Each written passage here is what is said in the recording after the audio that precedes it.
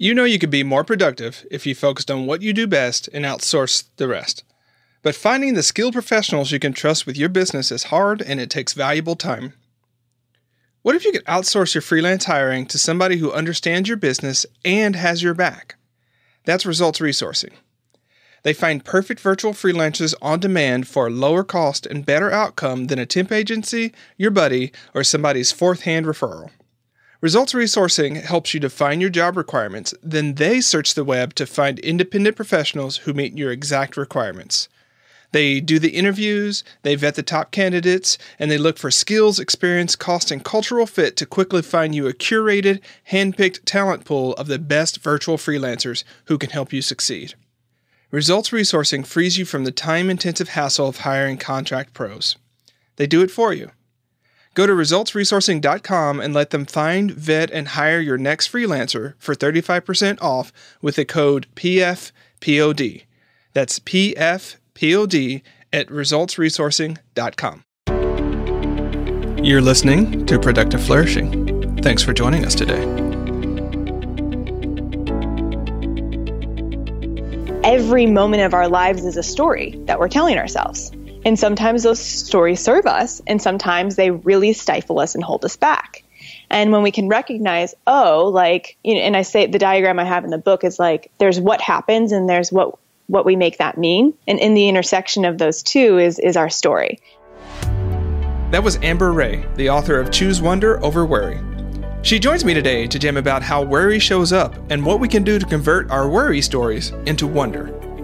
This episode is particularly good for creatives in the thrash of finishing their best work, as we dive into the patterns that come up when doing so and how Amber worked through them herself when she was finishing this book. I'm Charlie Gilkey, and this is Productive Flourishing. Welcome to Productive Flourishing, where we explore how to do the work that matters so you become your best self in the world. I'm your host, Charlie Gilkey, and I'm joined by Angela Wheeler and other guests who will share their stories, insights, wins, and challenges in the hopes that our journeys and stories will help you with yours. Now, on to the show.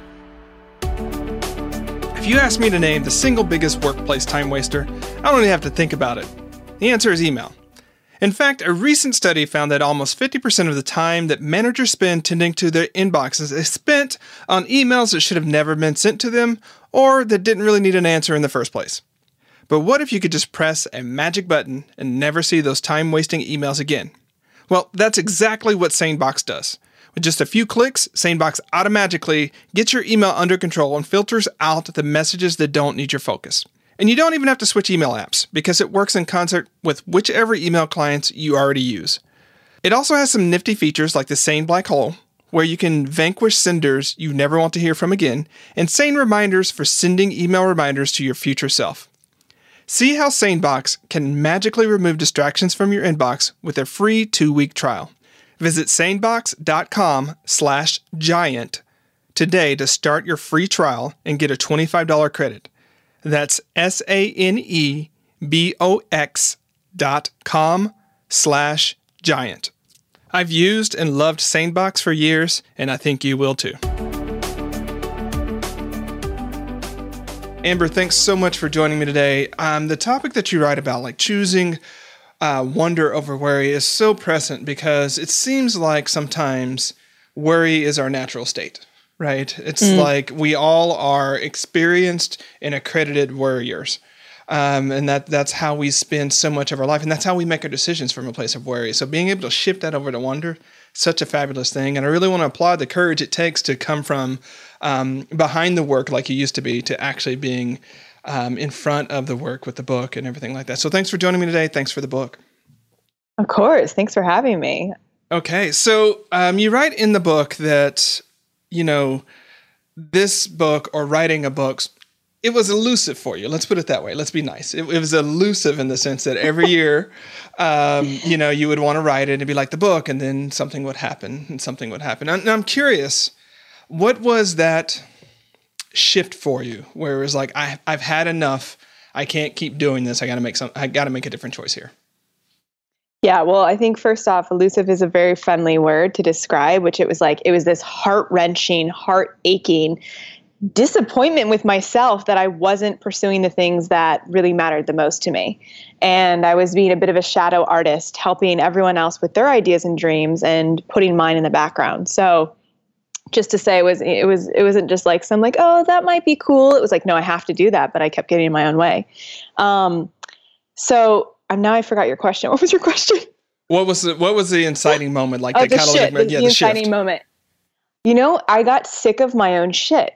And I got sick of waiting and procrastinating and saying someday. I got sick of the heartache that was coming along with, I'm going to do it then. As soon as I get to here, then I'll finally commit.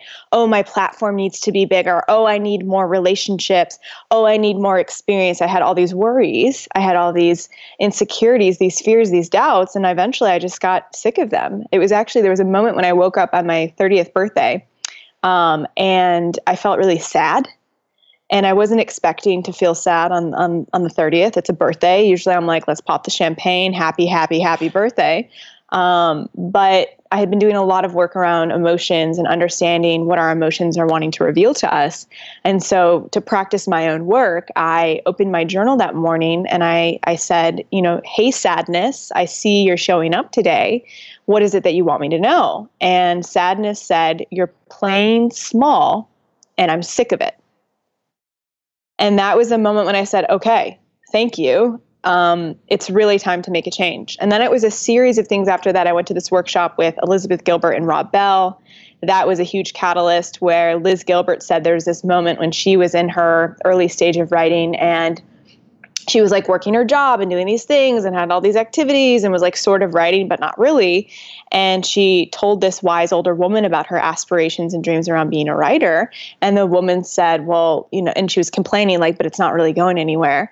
And the wise woman said to her, well, you're going to have to say no to get what you actually want. No to some things. And Liz was like, yeah, of course, maybe I should say no to like, the things I think I should be doing and like all the fears that I have, things like that. And the woman said, no, you need to say no to things that you do want to say yes to the thing that matters even more. And so it was like, that was an aha for me because I realized I was saying yes to like 17 different projects at that point. And my time and energy was across so many different things that I could never fully go in on that one thing. And so that was a moment when I was like, all right, it's time to go all in on the one thing.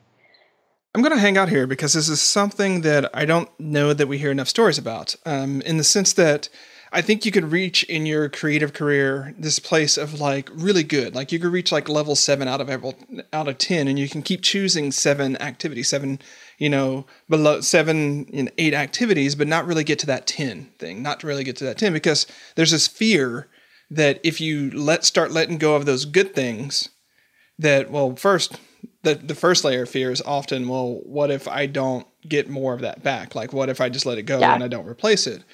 But I think there's a deeper fear. It's like, what if I actually have to then start calling my own shit about this stuff that I've been putting off? And I actually have to like get into the arena and put myself and my soul and my work on the line. That's really scary. So I'm going to retreat back to these things that I know I could do. And you stay stuck there. Does that resonate for you? Yep. 100%. And of course, those things that I was stuck in that I was really good at. Gay Hendricks talks about the difference between our zone of excellence and our zone of genius. And our zone of excellence is what usually people want to pay us for and we're great at, but it's not necessarily like the thing we're here to do. And so I was like so in my zone of comfort, in my zone of excellence, doing things where I was making all of my income and suddenly wanting to go into this foreign unknown territory that everyone told me was like so hard to do, and getting a book deal and like, actually having the book work is like, it was super risky. And so it's like, what do you do? Super risky. And so just as a sign for people listening, if you know that you're sort of in that excellent zone when it takes hard work to do what you do, but you still know at a certain point that it's safe. Like you're not really going to fail. You can't really embrace what, like Seth might say, that mentality of this might not work, right? If you're doing things where you know it's going to work, or you have a high degree of probability that it's going to work, you're probably in that comfort zone, right? And 100%. Yeah, and so I'm not saying you have to abandon all of it, but just know that you're there and start figuring out if you want to stay there. And if you want to stay there because you've got other things going on in your life and that's your priority, that's fantastic. But be truthful about the story you're telling yourself, right? Because there is Yes. no future where it's going to get easier to do. It doesn't happen. Yes. So you have a really interesting story here because one of the things that you were trying to do in the original parts of writing your book was you were trying to do it the way that everyone says you have to do it, right? But that didn't quite work for you. So tell us a little bit more about that. Yeah, I remember reading an article that Ryan Holiday wrote, and he said, don't write a word of your book until you have the structure.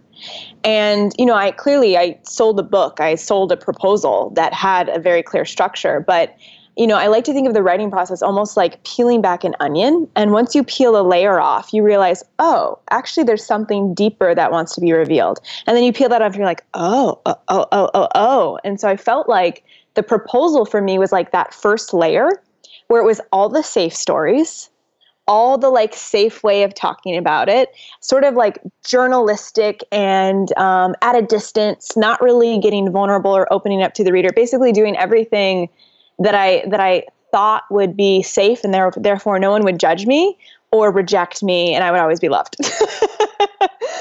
And I realized when I sat down to write, well, first off, I just like could not write the things that I thought I was supposed to write. It was like something was saying like, no, I'm not going to let you do that.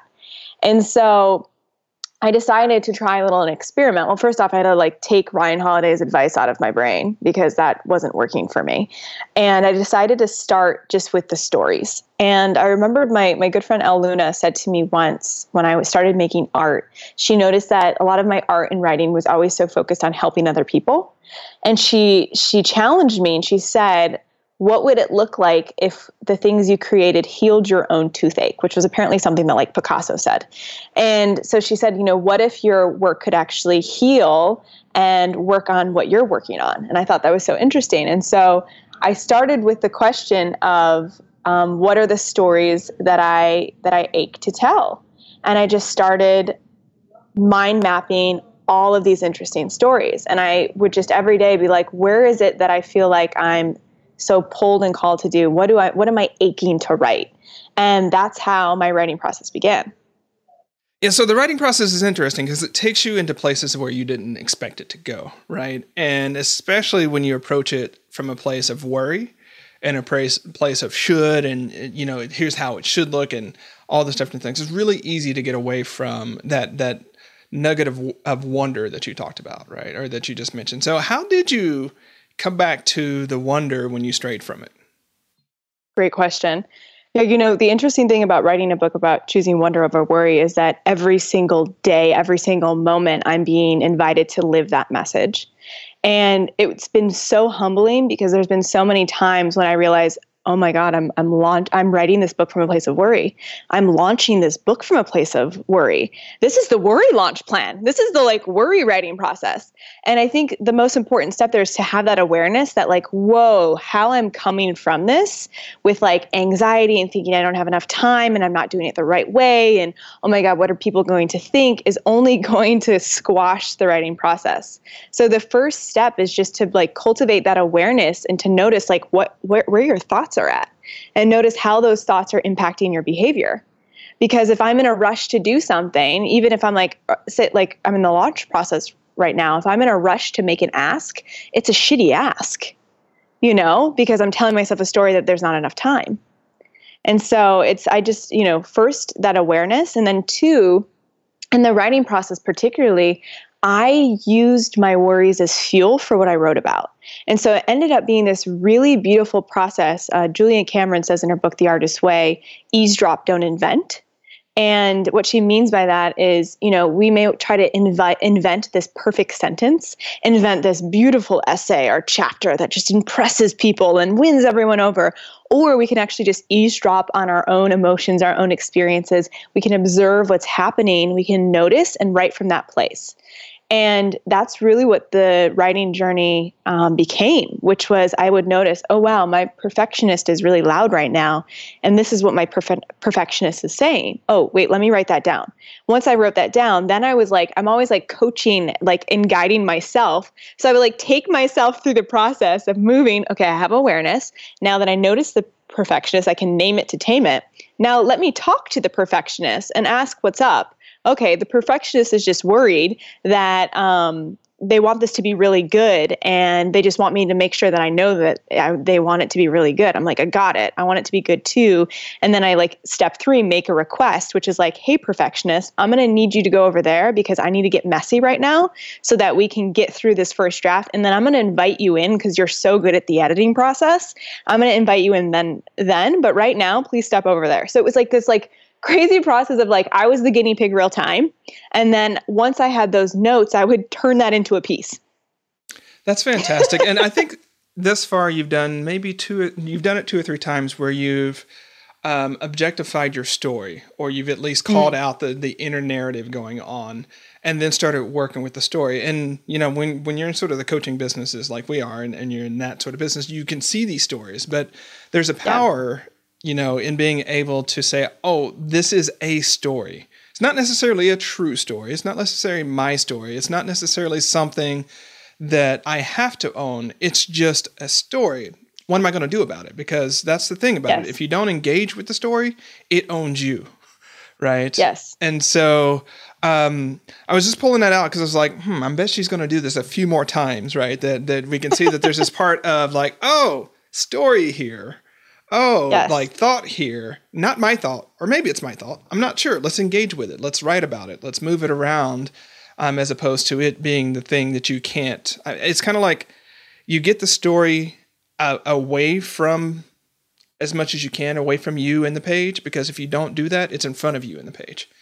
That sounds very writerly, you know, but it's like you can't do anything but that story's messing with you as long as it's right there in front of you. Does any of that make sense? It 100% makes sense. And what you're speaking to, and what I realized in writing the book, was that, you know, choose wonder over worry has this really nice, like, choose wonder rather, you know, choose wonder, or do you want to come from worry or wonder? But then also there's this deeper meaning of like, get curious and wonder about your worries. Get curious and wonder about the stories that you're telling yourselves. Engage with them, dialogue with them. And that's the process of rewriting. Because when we realize, I love that you said that, every moment of our lives is a story that we're telling ourselves. And sometimes those stories serve us, and sometimes they really stifle us and hold us back. And when we can recognize, oh, like, you know, and I say the diagram I have in the book is like, there's what happens and there's what we make that mean. And in the intersection of those two is our story. And so there's always like, it could be like, I had someone once tell me, a mentor who I so respected, that my story didn't matter. And to me, as like a vulnerable storyteller, I made that mean that I didn't matter. And so that was like the meaning that I took from this side comment. Oh, I don't know if they're going to care about your story. I don't think it matters, which he may have like had a really useful piece of feedback, but because it like, I made it mean I didn't matter. I didn't get curious. I didn't engage with him. I didn't ask him what he meant when he said that. Instead, for years, I believed I didn't matter because I created that story. And so when we can recognize that we're meaning-making machines, we're story-making machines, then we can craft narratives that support us. We can uncover these stories that are disempowering that we tell ourselves. And then that's when we can really actually access and get to our truth. Precisely. If you're already writing a story, why not write a good one? Right? Rather than reinforce the ones that we sort of get from society, or, you know, that we told ourselves, or like we mentioned, like you just misheard something or you weren't curious about it. Right. And all of a sudden that's something that you hold on to. And that becomes, you know, being a philosopher, I will only be careful about becomes true, because that sounds like I'm making a metaphysical statement, but it becomes operative for the way that you orient to the world. Right. And that's the really important piece is, we don't have to get into the truth conditionals. One of the things that I love about choose wonder over worry is it's like, you know, it takes this concept of worry and it doesn't just say, okay, worry. It's like, no, there's these different kinds of worries. There's these different ways in which worry shows up.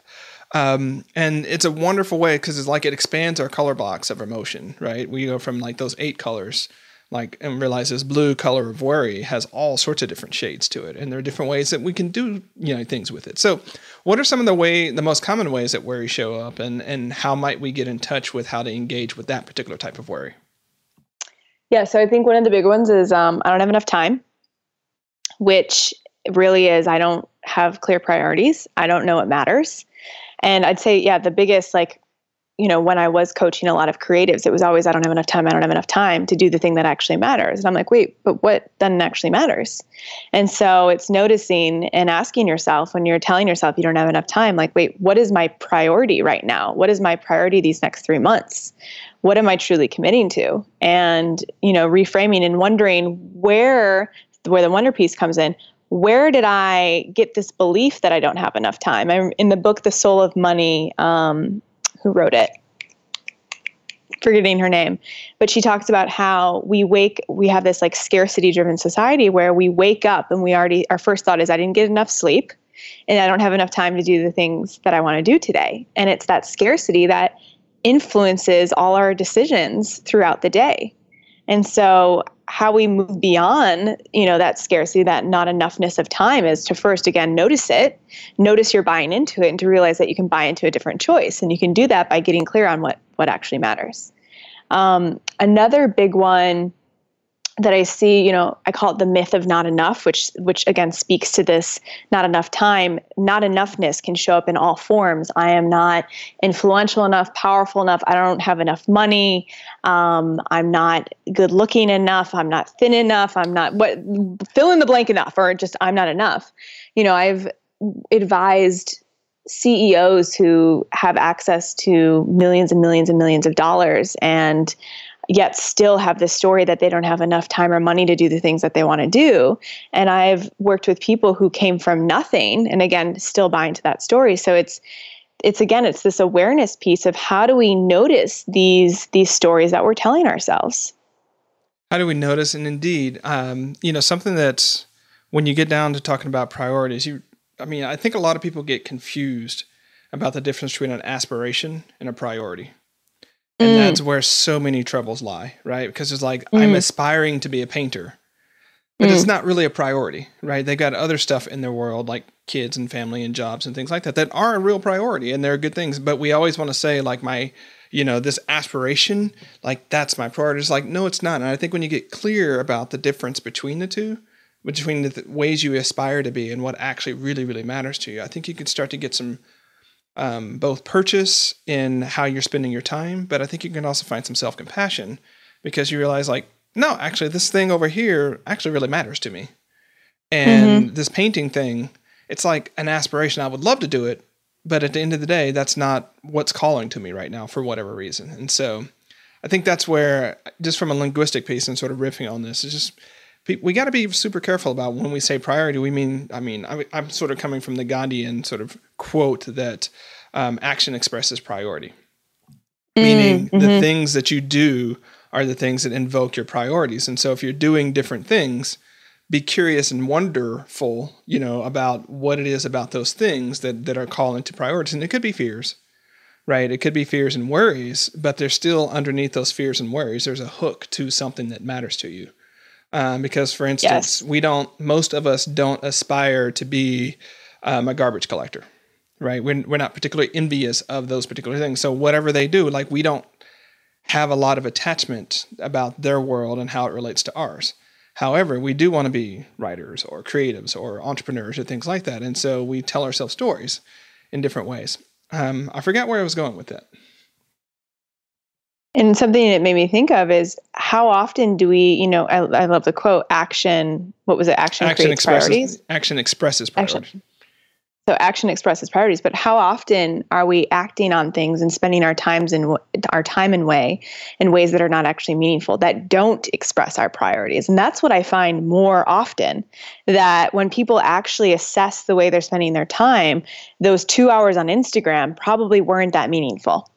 Or, all of I luckily was not in the dating app world. I met someone before that existed, but I was hearing recently, like, you can spend 3 hours swiping. And I'm like, what if you went somewhere and devoted to meeting people in real life? And so I'm always interested in how we want to spend our time, how we're spending our time, and what that gap is. Yeah. Thanks for pulling me back on there. Because that's the trouble, because on the one hand, it's true that action expresses priority. Exactly. Like spending 3 hours swiping on Tumblr. Like, I'm with you, not Tumblr. Is that what it is? Tinder. Hey, I was married before any of this came out. Right? I know, clearly this is not our thing. We can talk Instagram. I can't even talk on Instagram because I'm still not on Instagram, but I feel old all of a sudden. Anyways, moving on. I think underneath that swiping, that 3 hours of swiping, like really, if you start wondering about that, you see either I'm swiping for 3 hours because I'm afraid to get up and meet people in person. And this gives me sort of the same sort of dopamine hit of that without all of the fears. Or I'm bored and it's just, a dopamine hit. Or the third thing is I'm addicted to technology, which is totally a thing in the sense where they got us hooked in dopamine cycles and things. But stepping back and saying, like, is 3 hours on this app, whatever the app may be, really how I most want to spend my time, and how am I going to change that? What is that saying about me that's what I do? And do I like that story? And if you don't like the story, do something different, right? Action expresses priority. Yeah. And I think it's that moment of choice, right? The choosing to make a different thing that makes the difference, right? And living that sort of illuminated life that we've been talking about since, Socrates' time. Yeah. Yeah. And I think understanding what's motivating me, I love how you were speaking to that. Is it a feeling of loneliness? Is it a feeling of fear? What's having you hide or escape, and having compassion when you go there. Because it can be what I often find is that people then immediately shame themselves and make themselves wrong.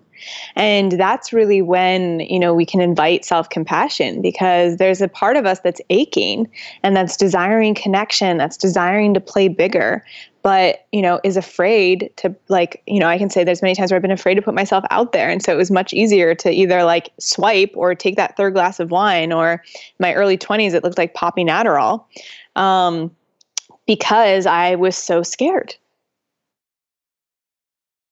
So of the worries that you listed, which are the top 3 that require the most intentionality and work from you to not have them have a grip on you?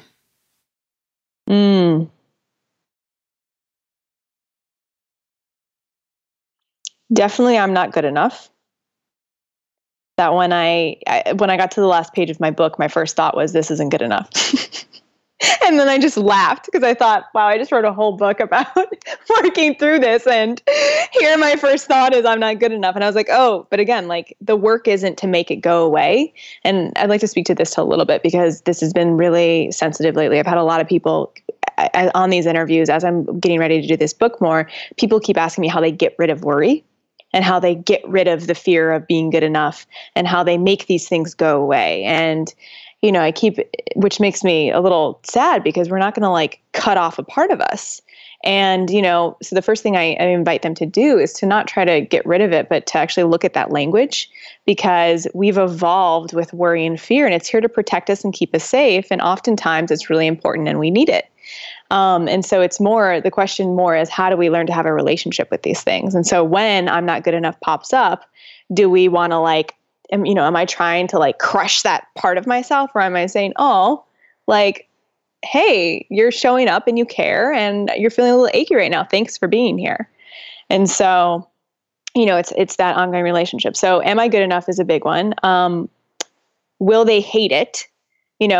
Because I decided to go the approach in the book where I didn't write this safe book that felt very distant. I decided to really go there in the storytelling, to get very vulnerable, to open up about my relationship, about some struggles with eating disorders and addiction. And I was sick of reading books that just talked about the success and the high points. I really wanted to talk about the struggles and the low points. And so with that, I'm afraid for people to see me and to, know that at one point I was had a seizure because I took too much Adderall because I wanted to get more done and be thin and be accepted and loved by all. And so it's more this fear of being seen for who I really am. That's something that I'm facing on a regular basis. And then, I think what comes along with that is, can I handle how people respond to it? I often think that a fear of rejection is really actually a fear of not being able to handle the response. And that's what I can actually control, is how I respond and handle what's going to come at me. And so, as this book has gone out there, it's been very polarizing. I feel like people either someone was this is terrible. She didn't teach me anything about worry. She didn't help me get rid of my worry. Or like, I suggest Miss Rae write fiction. And then other people are like, I want to tattoo her words on my body. But it can be so easy to like go full in, focusing only on the negative, only hearing that to reinforce my own fears of not being good enough, not being worthy. And all of those thoughts that sometimes I can think that, again, are a story and not me, not my thoughts, but thoughts that, that happen and show up. And so I'd say, yeah, those are the three big ones that I've been facing leading up to the launch. Have there been any that were sort of in the background because of just where you are in your life that now that you are going to the launch, now that you've written, like now they've come up, it's like, oh, you didn't know I was here, but now I am so here.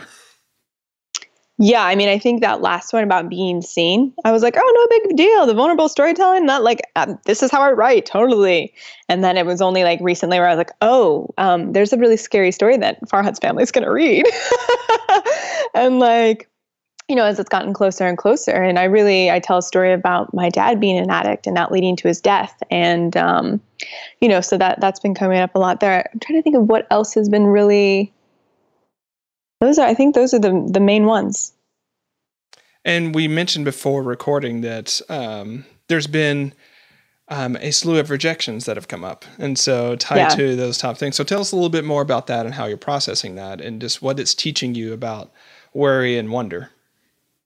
Yeah, well, what I think is so interesting about rejection, so rejection actually triggers a part of our brain responsible for physical pain. And so when someone rejects us, which when we think about, thousands of years ago, rejection actually could lead to a death. You could be kicked out of the tribe and you could die. And so because of that, that's how our brain has evolved to handle rejection. So someone says they don't like it. Someone says no. Someone, sort of pushes you off and rejects you in some way, that can trigger that same experience in the brain. And so, of course, the process of bringing anything into the world, for me, this book, but for you, whatever your creative project is, every stage of that process, there is going to be so much rejection to get to that yes. And so, of course, the question becomes, how do we build resilience? How do we keep showing up when we keep hearing no? I think Paulo Coelho, I think he was rejected like 200 times before The Alchemist went on to be a book. And I just think about like the 199 times that he said, okay, I'm going to show up again. And, as getting this out there, whether it was like, and I actually flew across the world to see if Paulo would write the foreword to my book. This was months ago. And while I did get in touch with him, he said, no, under contract, he can't. But, every stage, whether it's like collecting blurbs or like getting the message out there, reaching out to media or actually putting it in the hands of early readers, there's going to be people who love it and people who hate it. And, I feel like the interesting part of this book process for me is that I thought when the book came out, I crossed a finish line. And I actually realized that when the book comes out is when I'm at the starting line and the guy shoots the gun and I've just been in the dojo this entire time. So it's been helpful to think of the creative process as being in this dojo where now all this rejection is helping me lean in and grow. And, how I move through it is continuing to have compassion for myself and to see, because, I think everything in our life is a mirror. Our relationships are a mirror. What we see in the world is a mirror, and it's all a mirror of our own thoughts, our own feelings, our own emotions, our own stories about ourselves. And so when I notice myself gripping on to someone saying like Amber's words have no substance, instead of being like, pointing the finger at that person, I'll actually turn it back at myself and say, where am I telling myself that my words don't have substance? Where is that coming from? And when I can tune inward, it no longer becomes about something happening out there. It becomes about a chance for me to shift and to really meet that achy part of me with compassion.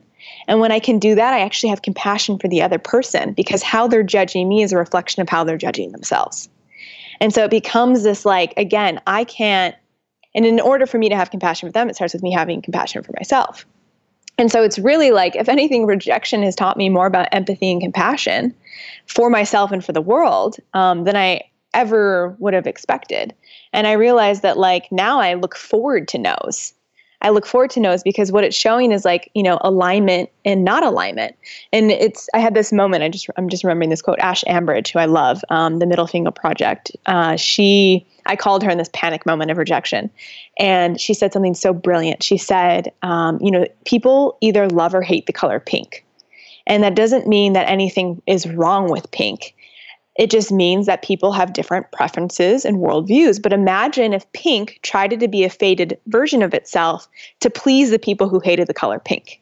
Like that would be so unfortunate. And so I think anytime that we see rejection as like, oh, we need to please more of those people, we're wasting our time because we're fading who we are to try and please someone else. And so, I've been urging myself to own my pinkness. I would urge anyone listening to own, whatever color that they are.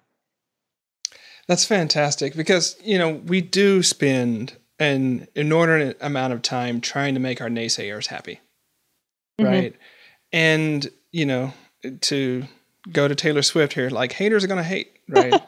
Actually, we can go back further than that, but I'm just going to stick with Taylor right now, right? Haters, I mean, they've got a vested interest, right, to doing that. Like, You're not going to change a hater's mind about your work and about your character or anything like that. Like, if they're coming from that sort of space, there's nothing you can do, right? Yeah. But what we do is because we have this negativity bias, we have this sort of worry bias. We focus on that one or three naysayers out of 100 and forget about all the yaysayers, right? The 97 that are like, we really love what you're doing. Or the people who are just like mildly golf clapping. They're like, right? And you're like, why aren't you applauding louder? Like, I want more from you. Please see me, right?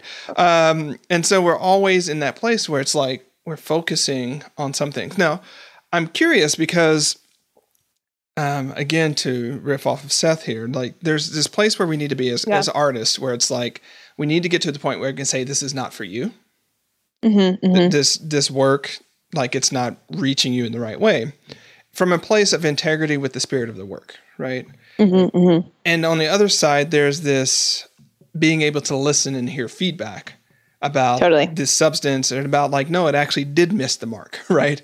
This was for me. It missed the mark. And we can be too sloppy, I think, sometimes when it's like, oh, if it's not good feedback, I'm not going to pay attention to it, right? Because it wasn't for them versus those people who are like, no, actually,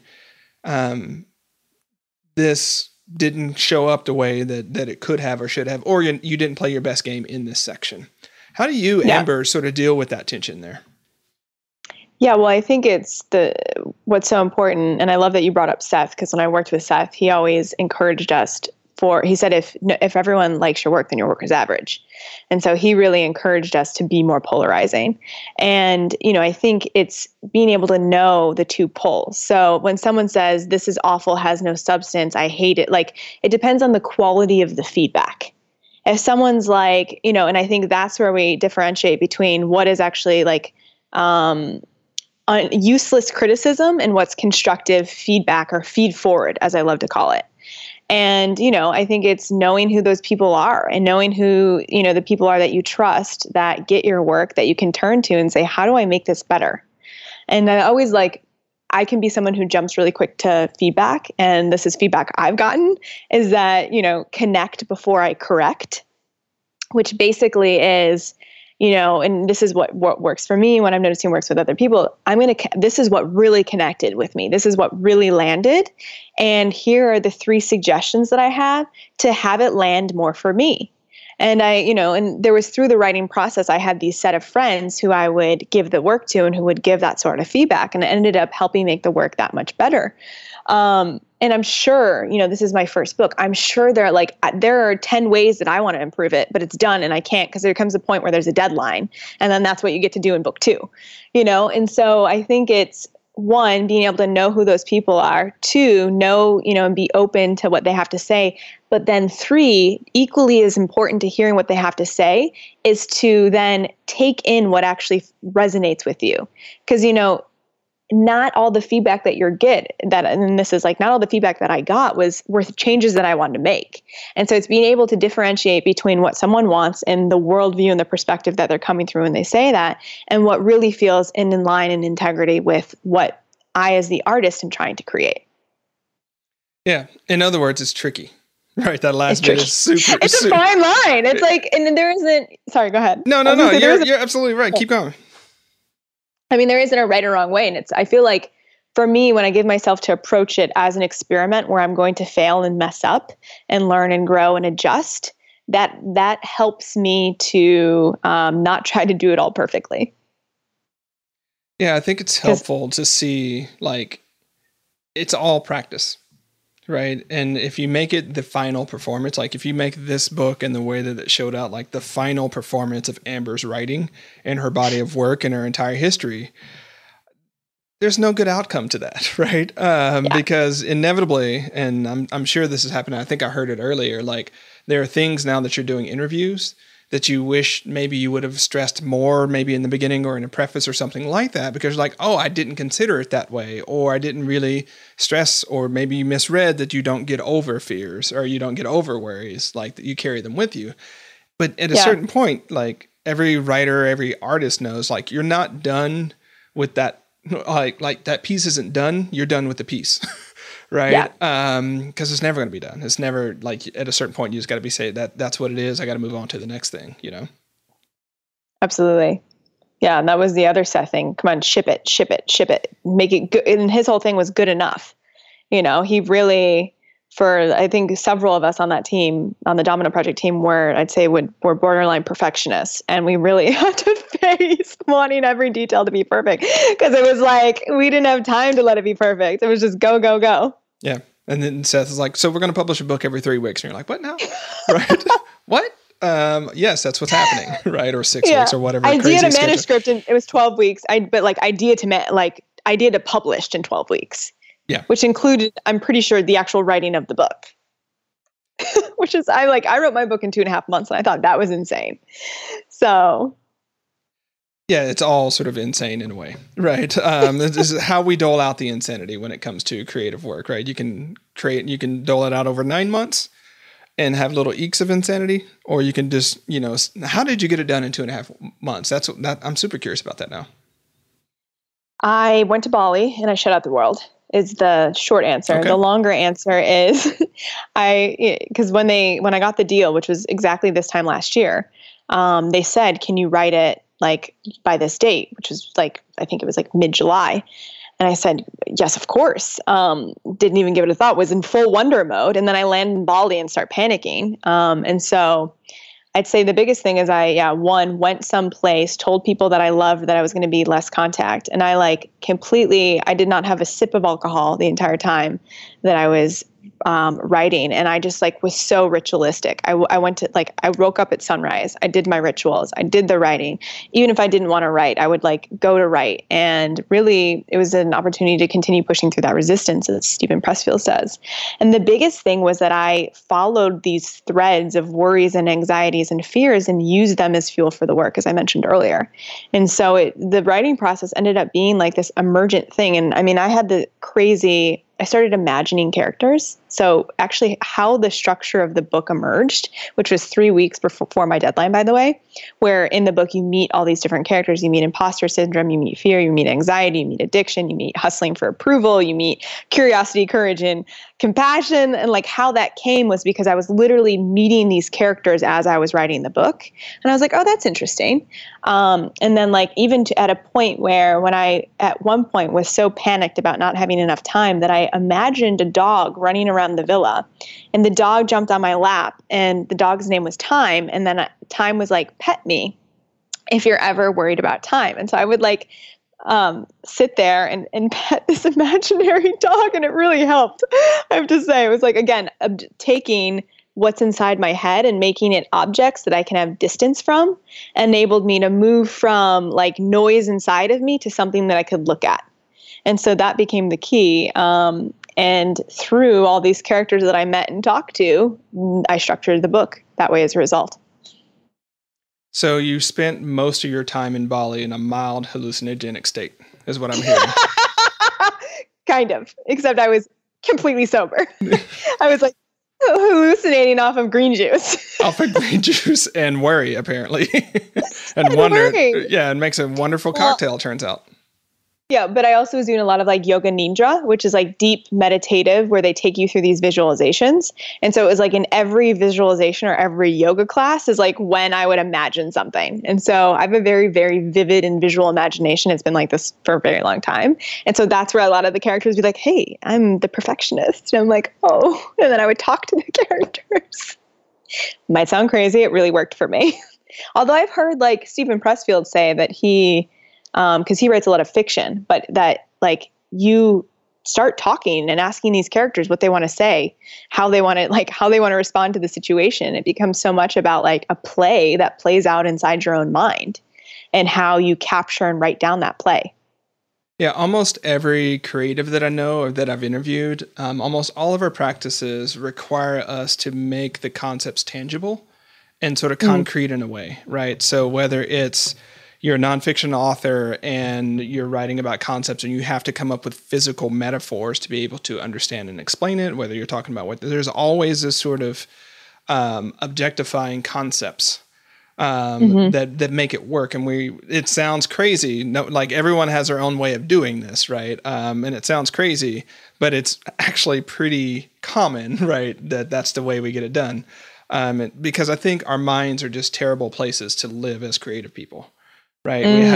We have to sort of get these stories out. We got to get these concepts out. We got to get these structures out, and we have to see them in the world.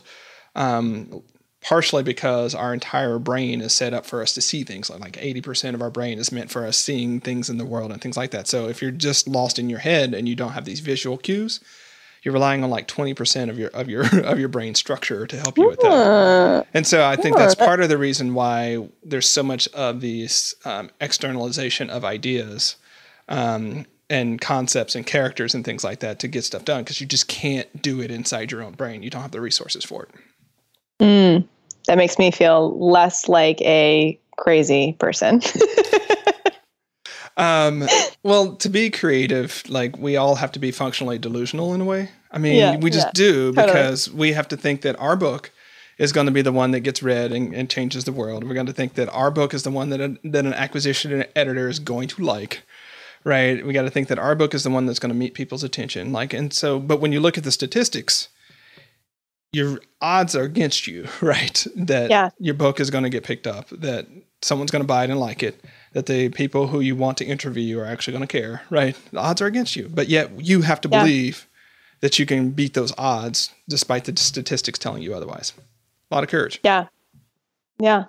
It helps me to... the question I always ask myself is, if success or failure didn't matter, would I still do it? Because if I'm like chasing an outcome, that's never good for me. But if I know that because I care so damn much about the work, because it means so much to me, because my heart's in the right place, because this is what I feel like I must and have to do, that the success and failure doesn't actually matter. It's more about the journey of learning. I find that that's really the sweet spot. And that's what I found in the journey of this book, which is why it's, I feel like I'm all in all ways. So looking at where you are now in April 2018, what is your biggest worry, and how are you converting that into wonder, or how are you choosing wonder from that worry? My biggest worry, I'm going to go outside my creativity in the book. And this has been my biggest, I'd say, recurring worry since I was a kid, which is that I will be abandoned. And that, I didn't realize this until my early 20s, but my father died when I was 12. And then my mom remarried, and then that relationship ended. So the stepfather then is no longer a relationship in my life. And so I created this story that men I love will leave me. And I noticed it start to show up with my relationship with my fiance, where all of a sudden I would have these crazy visuals that he got into a car accident and died. And I would just have these, and Gay Hendricks in The Big Leap, he calls this upper limiting, which is that we think we can only have a certain amount of success, abundance, or joy in our lives.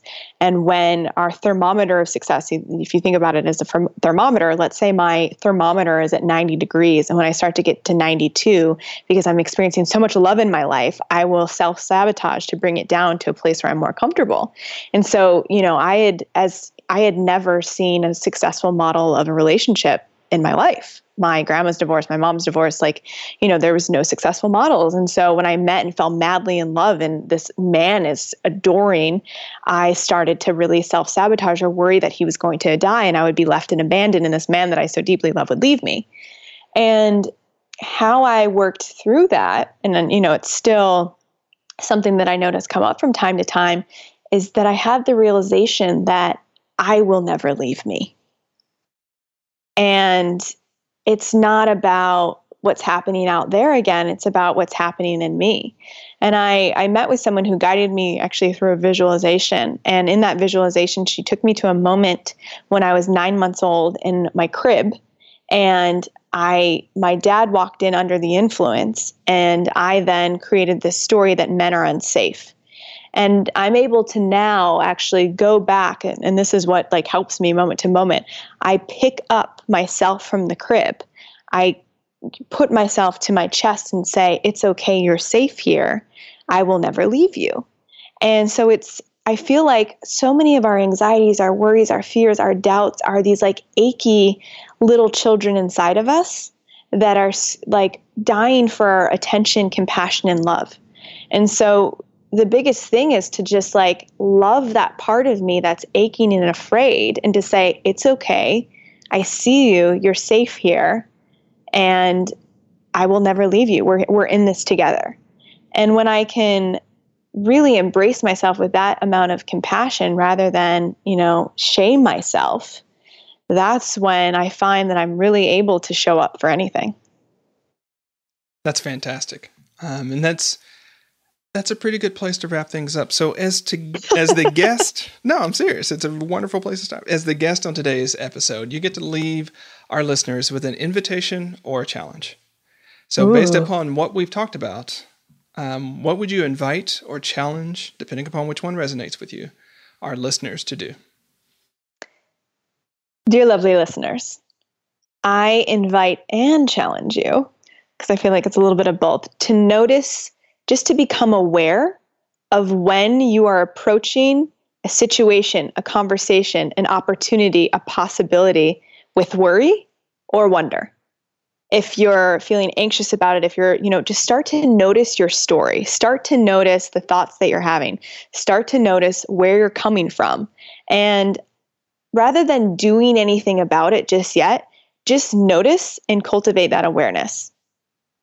And I also invite you to tell me what you discover. Where can we tell you what we discover? You can tell me, well, I'm obsessed with Instagram. I know you're not on Instagram, but I'm Hey Amber Rae, HeyAmberRae. So if you ever want to comment on anything, even send me a message there. I read and respond to just about everything, at least right now. And would love to hear from you there. You can also, I'm at my website's amberrae.com, the book website's choosewonder.com. And yeah, that's where you can reach out to me. Amber, it's been a thrill having you. Thanks so much for your work and for joining us today. Thank you. I love this conversation. All right, dear listener, you heard it from Amber. In a situation that you are approaching, how can you notice where you're in wonder versus in worry? And for that particular moment, choose wonder. What are the great things that might come out of it? What might you learn from that? What new things might manifest because of the situation that you're walking into? You'll probably find it far more powerful than just looking at what bad things can happen. Until next time, stand tall. Thanks for listening to Productive Flourishing. To get more resources that'll help you finish the work that matters and be your best self in the world, head on over to productiveflourishing.com. If this episode warmed your heart or got your wheels turning, we'd really appreciate it if you'd leave a review for the podcast on iTunes.